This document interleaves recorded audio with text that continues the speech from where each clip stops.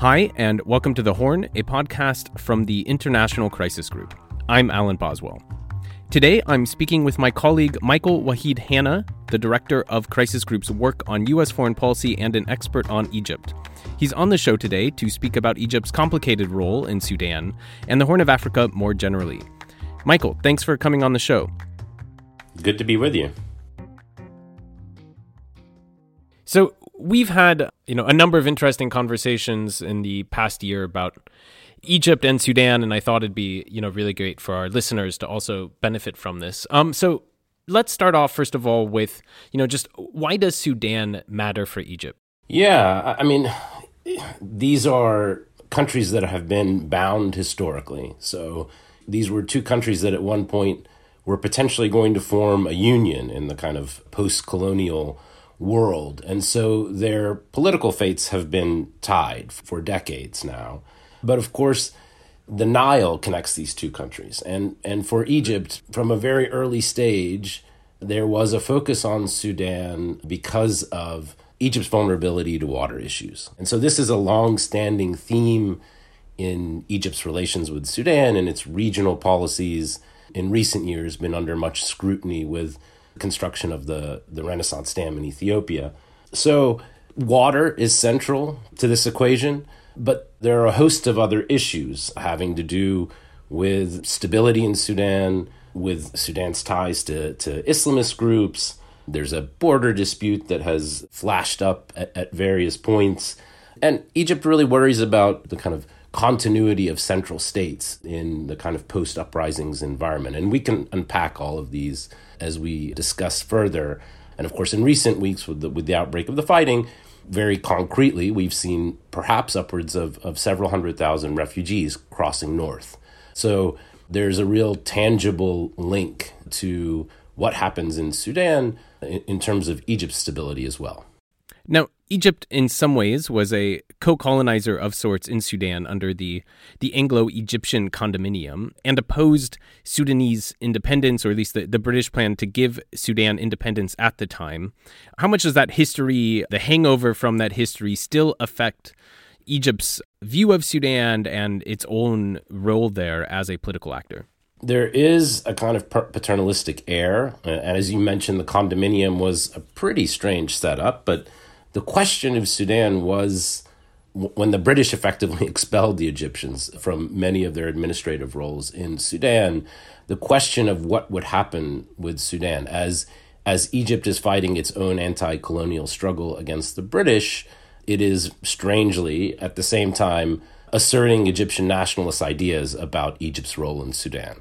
So this question of Sudan is bound up with early formation of Egyptian nationalism. And of course, there is a corresponding reaction. And so the ways in which Sudan creates its own national identity is also bound up, of course, with the anti-colonial struggle against the British, but also there's this question of Egypt's role. This history is fraught. Egypt's a much bigger country. Egypt had the dominant role during the period of the condominium with the British, and so a dominant role in Sudan vis-a-vis the Sudanese. And so those memories are alive. I think Egypt is also conscious of that. It doesn't always act in a way that is sensitive to those historical associations, but I think Egypt understands that it's the way it proceeds in Sudan is potentially going to activate certain kinds of historical antibodies because of that shared past history. But I do think it's relevant. Obviously, there are more events that are creating a new sense of Egypt's role. But those old themes emerge from time to time. How was Cairo's relations with the Sudanese government under Omar al-Bashir's time?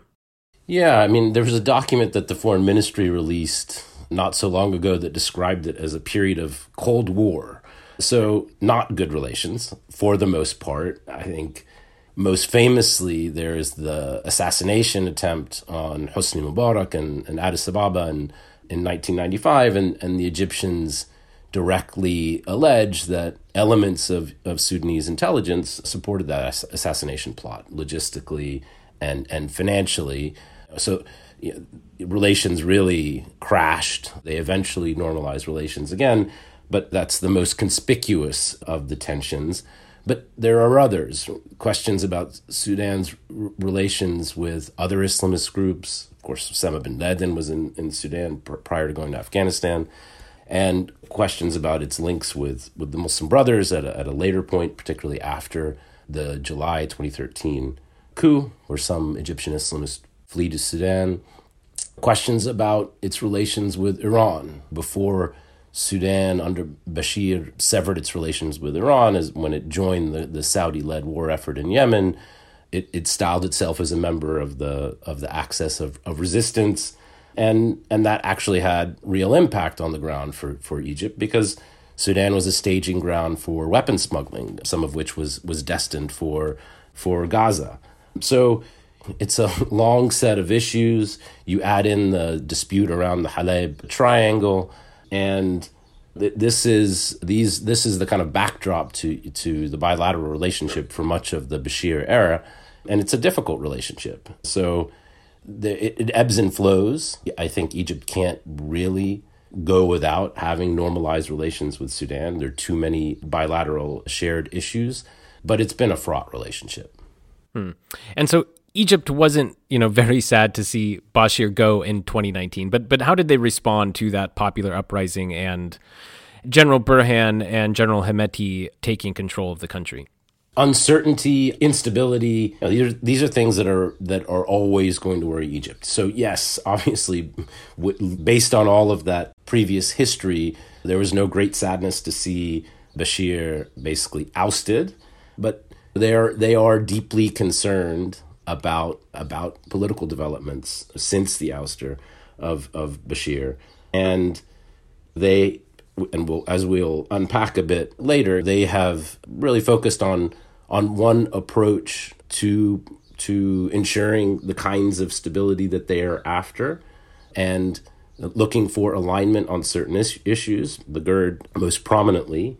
But this period of flux has not been one that has been easy for Cairo to handle, and a period really in which the lack of depth of relationships with some of the parties has really been exposed, and that's been a challenge for Egyptian diplomacy.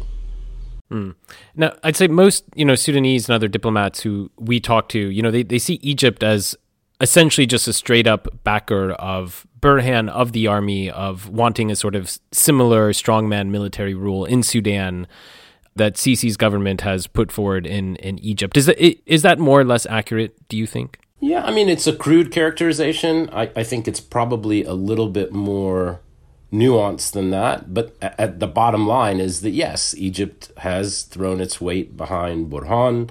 I think some have posited this as a kind of ideological commitment, a kind of authoritarian play against the possibility of democratic rule in Sudan. I'm not convinced of that. I mean, I think Egyptian regional policy has become more pragmatic in recent years. I think there was a period of time when there was a kind of ideological attachment in terms of how it dealt with regional issues, Islamism, democracy, etc. I'm not sure that's the case now. I think it's a more practical question about reliability and dealing with known commodities with known views about key issues. But yes, I think it's fair to say that Egypt has been supportive of the Sudanese armed forces, supportive of Burhan, and as I'm sure we'll get into, deeply, deeply suspicious of Hemeti for a variety of reasons. And I think at core, they do want to see a strong central state, a strong central authority. And Burhan, again, is a known commodity, someone who has trained in Cairo, somebody that there are previously existing relationships with. And of course, Cairo has not been at all supportive of transition to civilian rule, the other kind of component to this political process. And so, yeah, I think that characterization is probably fair.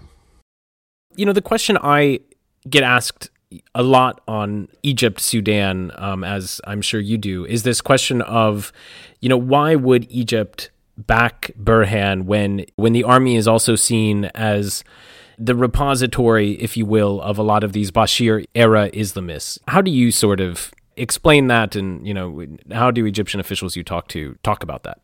Yeah, so I mean, two ways. I think one is there is a hierarchy of priorities, and so this is something that, of course, is a concern to Egypt. Their anti-Islamism has softened a bit in the immediate post-coup years. It was a kind of doctrine that really drove the way it dealt with the region, whether it be the specter of Islamist groups in Libya, whether it Islamist groups in Gaza and elsewhere, and even the way it approached the Syrian civil war. Anti-militancy and anti-Islamism was the kind of defining feature of Egyptian regional policy. Egypt has softened a bit, right? It's reestablished its relations with the Islamist groups in Gaza and has begun mediating among them. It's softened its political positions and come to some kind of basic understandings with Turkey and Libya. And similarly, I think it's become more pragmatic about dealing with Islamist actors in Sudan. That being said, it is a concern. And when you raise this with Egyptian diplomats, they say, yes, it's a concern. It's one we think we can manage, but we have bigger priorities. And obviously, again, GERD is at the top of that list. And we've seen movement from Sudan on GERD issues, although there's been a little bit of a shift in more recent months. But GERD is high on that list. And so that's the hierarchy of priority in terms of interests. And this question of the central state and the fact that the rapid support forces exist outside really the kind of authority of a central government, that this is effectively a militia group that, of course, has been nurtured by Bashir previously. But this is something that's really a big concern for Cairo. The idea of this actor existing in this way and potentially wielding power outside the boundaries and control of a central state.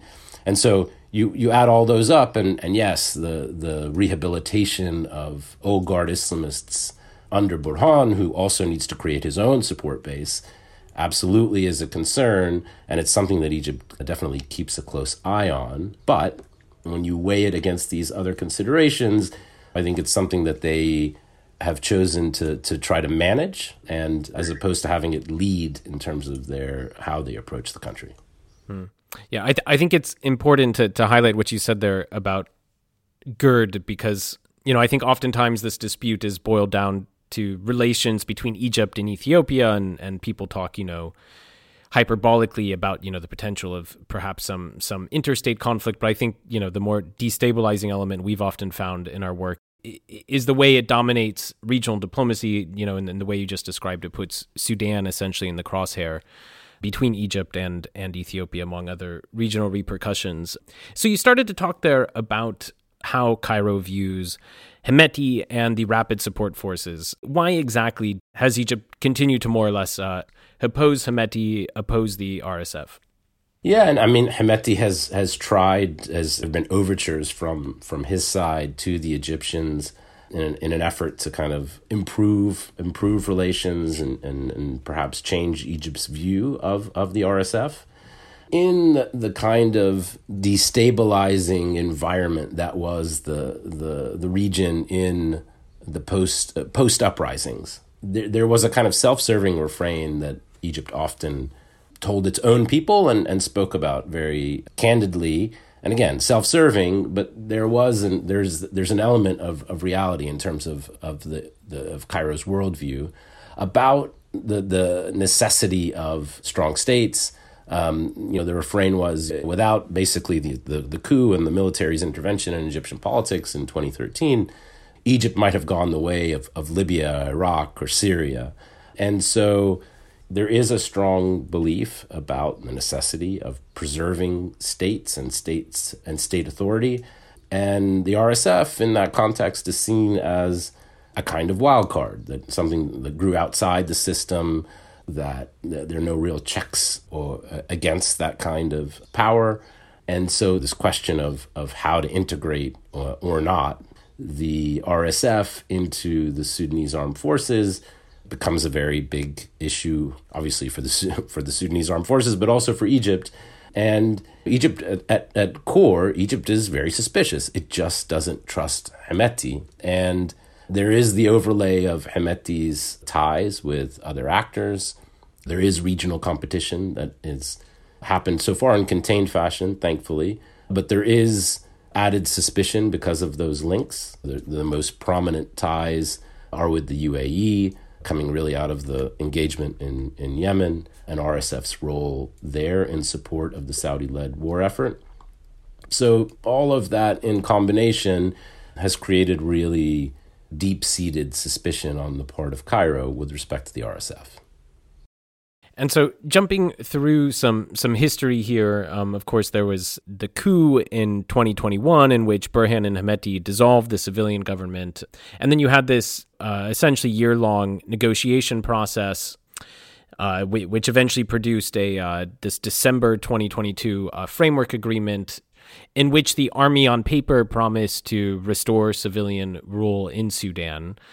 And then the negotiations after that over the subsequent months is what essentially eventually exploded into this terrible conflict that we're watching now. How did Egypt respond to this December framework agreement to restore civilian rule, given its preference for Burhan and the army? Yeah, well, I mean, in one sense, I think they felt frozen out of that diplomacy. Whether there was a way to include Egypt or not, separate question.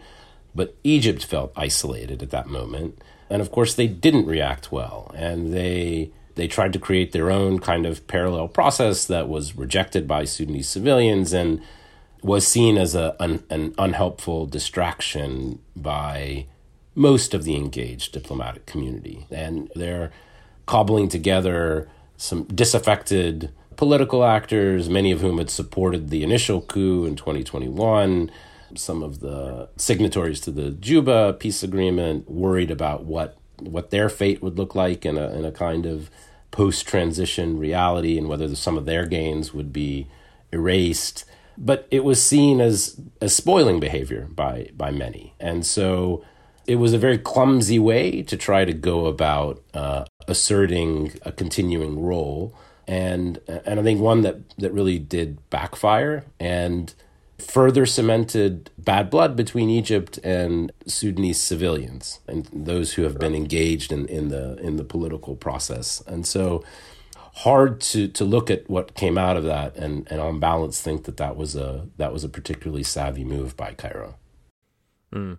And you mentioned Egypt feeling sidelined diplomatically. Of course, that agreement was largely brokered by the Quad, which is the US, the UK, Saudi Arabia, and the UAE, although primarily by the US and Saudis especially. So Egypt, clearly not very pleased with there being a Quad and it not being in it.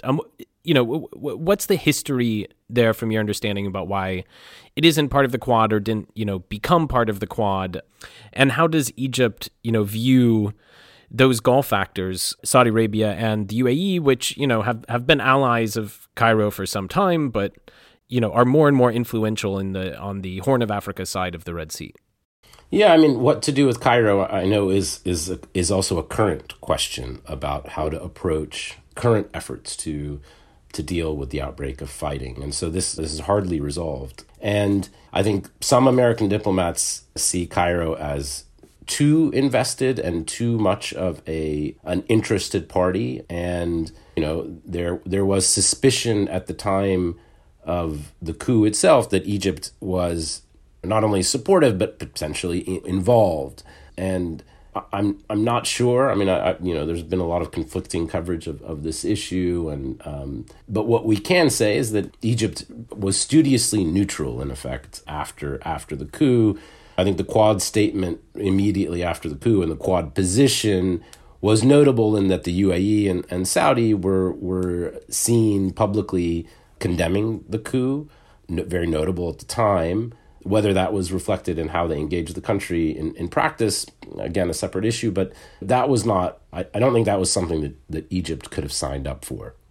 So I think there's practical considerations about perhaps why Egypt was outside, but the existence of the Quad and and the fact of Egypt's absence from this kind of primary vehicle for U.S.-led diplomacy on Sudan is felt very keenly in Cairo. And as you mentioned, the role of Saudi and UAE is a complicated one for Egypt.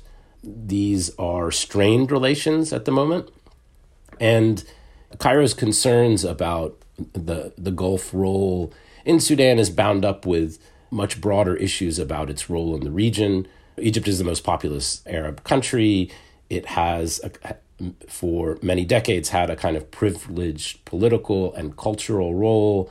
And we are a long way away from the 1960s and the era of Gamal Abdel Nasser and his central role to all of Arab political life.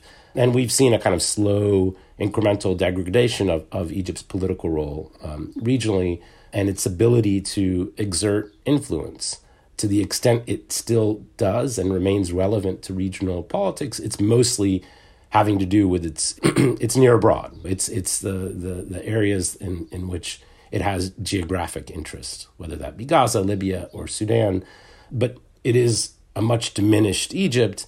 And the fact of Saudi and UAE playing this prominent role in Sudan, exerting power across the Red Sea, it's not something that goes down well in Cairo. It's another reminder of the ways in which Egypt has become a diminished regional actor. And you overlay that with the issues surrounding Gulf economic assistance to Egypt, which is a very live question at the moment as Egypt goes through its own very acute economic crisis. And these are, you mentioned close supporters of Egypt in recent years, but these are not easy relationships at the moment. And it's a tough period overall for Egypt's ties with two of its most important Gulf partners. Mm. So, Egypt felt squeezed out by this Quad. At the same time, its relations with Riyadh and Abu Dhabi are not trending in a good direction. There's a lot of conjecture and reports and semi-rumors. But in the months and weeks leading up to this conflict, as you had this escalation between Burhan in the army on one side and Hemeti on the other, Egypt did find itself in the middle of this, both because I think they were seen as the army's main backers, but also sort of conspicuously were the major outside actor who didn't appear fully committed to this December agreement to hand over civilian rule, but also because, in the days leading up to the outbreak of conflict in Khartoum, you had Hemeti's forces surround this base in Merowe, where and he demanded that Egyptian Air Force personnel essentially be removed, and the spotlight, I'm sure, on Egypt there was uncomfortable in Cairo. So, what can we say, about this period of the run-up to civil war and what Egypt may or may not have been doing? Yeah, I mean, the presence of Egyptians in Sudan, there are bilateral agreements with the military that are public and well known. That's not a secret. I think people were generally maybe caught off guard a bit by the presence of Egyptians in Sudan. And of course, Hemeti, this was, in a sense, this was a messaging exercise as well, and something of a warning, I think, to Egypt about potential interference in this kind of next phase. But some of the reporting about what Egypt was doing, I think, was inaccurate, right? There was talk of airstrikes and special forces, and I've tried to sort of verify this, and it seems to me, based on conversations with U.S. officials, Egyptian officials, Gulf officials, that some of that reporting was exaggerated, really, and Egypt has not engaged directly in the conflict. I think that is a fair assessment. I would also say that, as with Saudi and the Emirates, I think Egypt was caught off guard by the outbreak of fighting. I think the risk factors have been known to all for a very long time, and many people have been warning about the possibility of a breakdown between Burhan and Hemeti, right? This is not a new issue at all. But in a sense, because people have been warning about this for a very long time, since the sort of beginning of the transition period following the ouster of Bashir, this has been a known vulnerability. And I still think, because of that in many ways people were caught off guard. I don't think Egypt had a sense that this was inevitable. The risks and stakes were so high that I think people assumed perhaps that we would continue to muddle through. And as part of that, I think Egypt is not looking for a kind of all-out war. And to the extent they perhaps hoped for a quick Burhan victory, nonetheless, once fighting broke out, it's pretty clear that that's not in the cards now. And so I don't see Cairo as trying to egg on a full-on military confrontation. I think it's pretty clear to Egypt that this is not a military fight that is going to be a kind of easy victory that is going to produce good results in terms of Burhan having an easy path to reestablishing his authority. So I think that is a plus for diplomatic efforts, because I don't think any of the outside parties is angling for a major all-out war. We haven't seen a kind of proxyization of the conflict. I think that would really be a very disturbing development, one that is possible depending on how the outside actors proceed. But I think most of the interested parties want to avoid that outcome. And I put Egypt in that camp as well, because I think it's very clear that this war is not going to be short or quick, and if it were to escalate, and there's very little prospect for a kind of undisputed military victory emerging from this situation. I suppose the key question that comes up in regards to Egypt in current conversations I have on Sudan and the diplomacy around it press for a ceasefire, there's a tension of sorts behind wanting this conflict to end, but also not wanting, in Egypt's case, the army to lose. And questions then of how much pressure is Cairo willing to sort of put on Burhan and army officers to seriously negotiate an end to this conflict. Where do you think Cairo falls on that spectrum? It's a good question. I mean, I think the other question attached to that is, what pressure can they bring to bear? That's a bigger question for diplomacy at the moment. What leverage is there to bring to bear against these actors, and who can do it? I think Egypt, there is a question of the kinds of power it can bring to this discussion. Egypt's not a major economic benefactor. Obviously, it has strong diplomatic ties. It has played an important role in terms of providing diplomatic support to Burhan. There are these military agreements, and it's unlikely that Egypt would exert pressure in such a way that it might do permanent damage to its relations with the Sudanese armed forces. So I think it's fair to question how much pressure Egypt would be willing to bring. But for me, I also wonder whether Egypt has the capacity to be effective in terms of trying to influence its Sudanese partners on a different path. And I think the same question can be posed with respect to outside actors and their capacity to force outcomes on the RSF. I think there are pathways, again, for trying to leverage connections and to bring to bear coercive power. I'm not sure the UAE and others are willing to do that. Maybe that's something that will become a topic of further discussion if the conflict really deepens and it becomes clear that these efforts at a kind of near-term ceasefire are not going to produce an agreement, a sustainable agreement. And we might be nearing that point, because obviously the ceasefire efforts are failing, and the viability of the Saudi-US-led process in Jeddah, I think, is something to be concerned about at the moment. Yeah, U.S. officials have been warning us for a while that the Jeddah talks are essentially on the brink of collapse. Although what comes next is another question. So stepping a bit back from Egypt, From your talks with American officials, Gulf officials, Egyptian officials, do you think there's another way of restructuring this mediation that could better sort of create a more united front, might have some more success in getting traction with these two? Yeah, it's a good question. There are multiple processes, and at one level, you could imagine a kind of division of labor. That's the kind of best case outcome, in which perhaps the Jeddah talks are focused on ceasefire and the political tracks are taken up perhaps by the AU and others. But at the moment, it looks, I wouldn't say uncoordinated, but the coordination is not great, and there are these multiple tracks. There's no great traction for any of them. I think that's reflective of the situation. I'm not sure that the structure and modalities of diplomacy are determinative at this stage. I think there is this question of what to do with Egypt and how to involve them, and whether the Quad is the most appropriate mechanism by which to kind of structure lead diplomacy on the issue at the moment.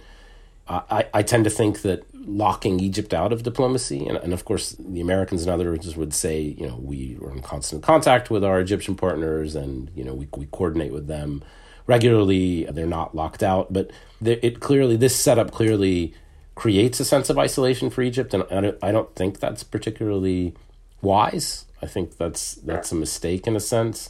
Again, I don't know that it's determinative, but I don't know. I think it doesn't help in terms of encouraging constructive engagement on the part of Egypt.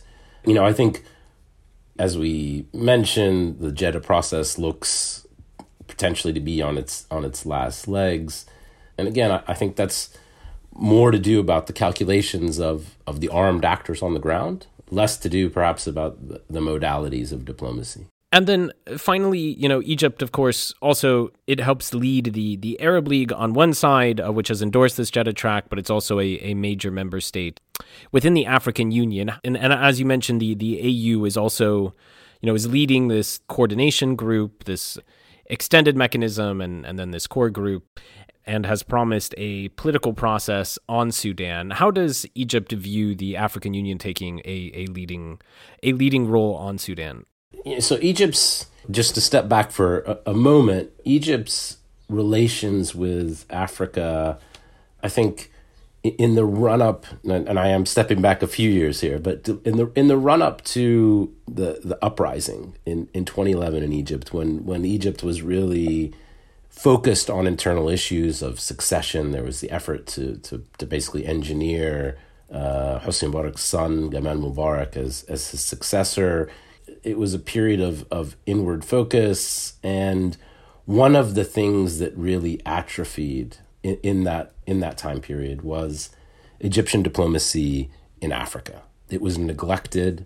I think you can chalk up some of the kind of early developments with respect to the GERD to a kind of inattention on the part of Egypt.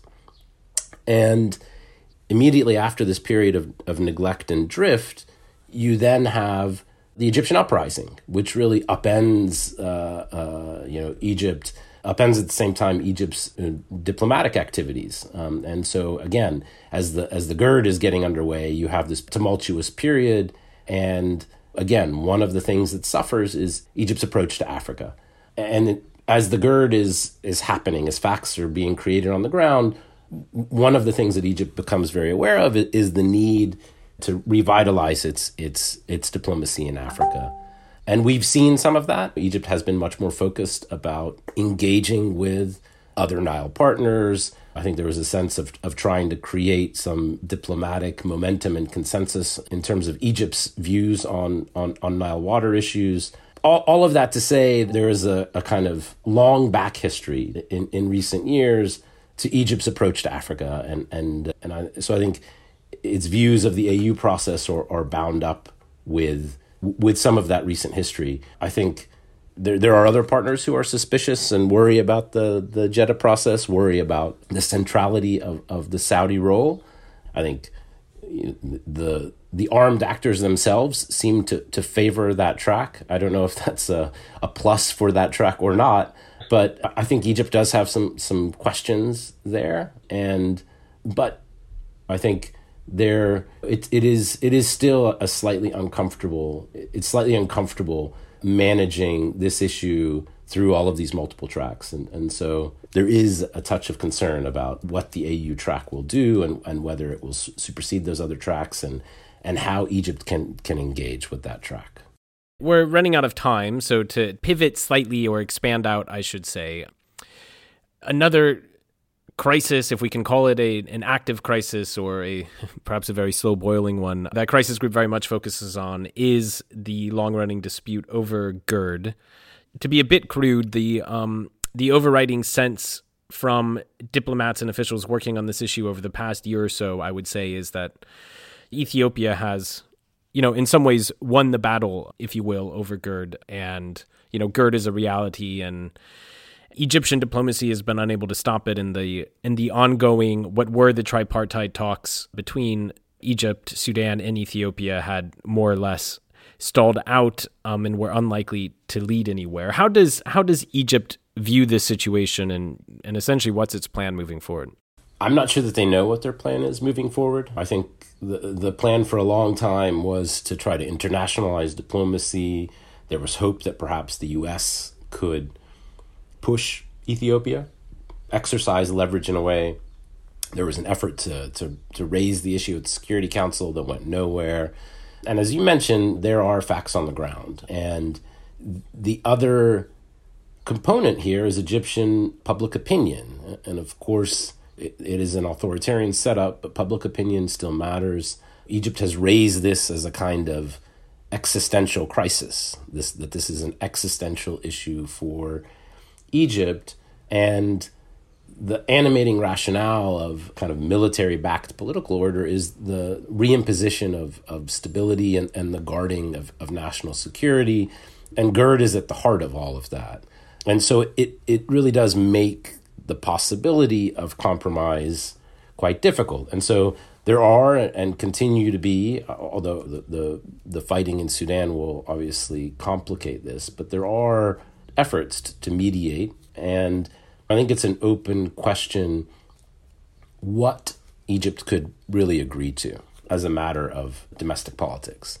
And it's clear that the kinds of binding agreements that they have long talked about in terms of the GERD, in terms of water management, and particularly in drought conditions, that looks quite unlikely. The possibility of arbitration and these kind of core features of what Egypt has been talking about for many years looks very unlikely. And there have been suggestions of kind of halfway measures that might address most of Egypt's concerns, and that's where I think there is a real open question of whether, even if Ethiopia was willing to go down that route, whether Egypt at this moment, having raised the issue in the way that it has, is in a position to enter into that kind of arrangement. And so I think that's an open question at the moment.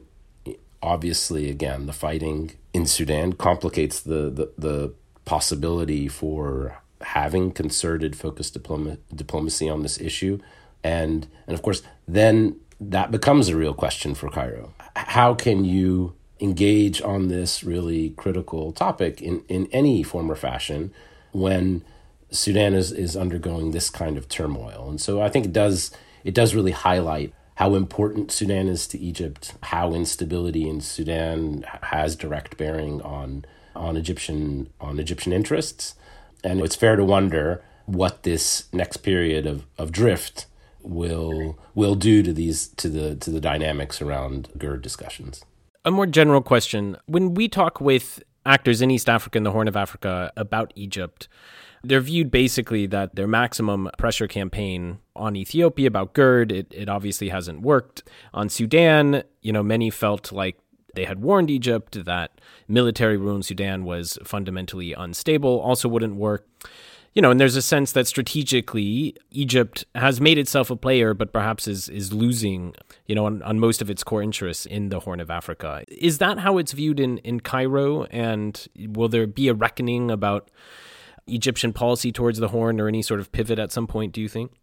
I think with respect to the GERD, it's already happening in a sense. I think there are real questions, and the open debate is not encouraged at the moment in Cairo. So I think a full reckoning under this political order is hard, but I think Egyptian reticence to enter into halfway arrangements with Ethiopia highlight the ways in which, even in this authoritarian setting, domestic politics does matter. And of course, there are other constituencies in that domestic politics, and I list among them the kind of security sector, the kind of key backer of Sisi in Egypt. And so I think it's fair to wonder what that discussion looks like, because as you mentioned, there was a little bit of traction with others regarding Ethiopia's behavior. So it's not that nobody shared some of Egypt's concerns around Ethiopian unilateralism, but it's also fair to say that Egypt has effectively lost the diplomacy around the GERD,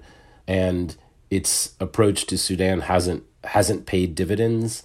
And I do think questions have been asked. I'm sure that those questions may increase depending on what happens, particularly in this latest phase in Sudan. But yeah, I mean, it's sort of starting at the outset in terms of talking about how Egypt has gone about trying to protect its interests in Sudan. I think it's a very fair question whether this approach has been a wise one, whether reverting to the kind of known playbook has paid dividends. And of course, the kinds of creative diplomacy it would require for Egypt to engage with a kind of shifting set of civilian actors, that it's hard. And based on Egypt's own history with Sudan, it's not even clear that that's possible in an effective fashion. But again, I do think it's likely to be a source of some discussion now and particularly at a later date, because, as you say, Egypt's chosen approach hasn't borne fruit. And just one final question. Saudi Arabia, I was in Riyadh in March. They're worried about this potential civil war between Burhan and Hemeti, which of course did come to pass. But Saudi officials also talked a lot about this Red Sea Council, which they have formed but hasn't really met yet. And Egypt has reservations about this sort of rising Saudi role, over the Red Sea. Can you talk about that? One of the things that was deeply concerning to Egypt in recent years is the kinds of external relationships and involvement in Sudan. And we saw this not just with the Saudis, but with the Turks, even with the Russians and their efforts to secure a military installation on the Red Sea. Egypt doesn't want to see any of this, including heightened Saudi engagement on Sudan and Red Sea issues. Again, this is seen as a neighboring country to Egypt, and it doesn't want to see Saudi and other outside actors having kind of logistical or military footprint in Sudan, in and around the Red Sea. It's undertaken a major modernization effort in terms of its military capacity, and naval power has been at the core of that. And Egypt, I think, is alive to the idea that it needs to do more to be able to project power in the Red Sea. And I think the Egyptian military believes that has been a kind of neglected capacity.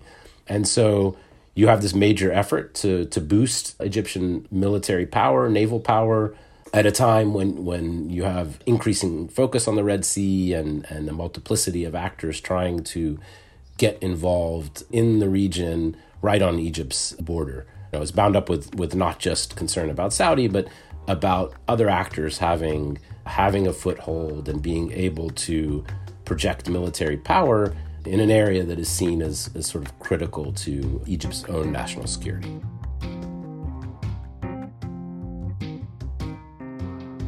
Thanks so much for coming on the podcast.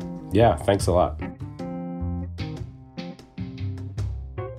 Thanks for listening. Once again, I'm Alan Boswell, and The Horn is a podcast of the International Crisis Group, produced by Mae Francis and Ida Holly-Nambi.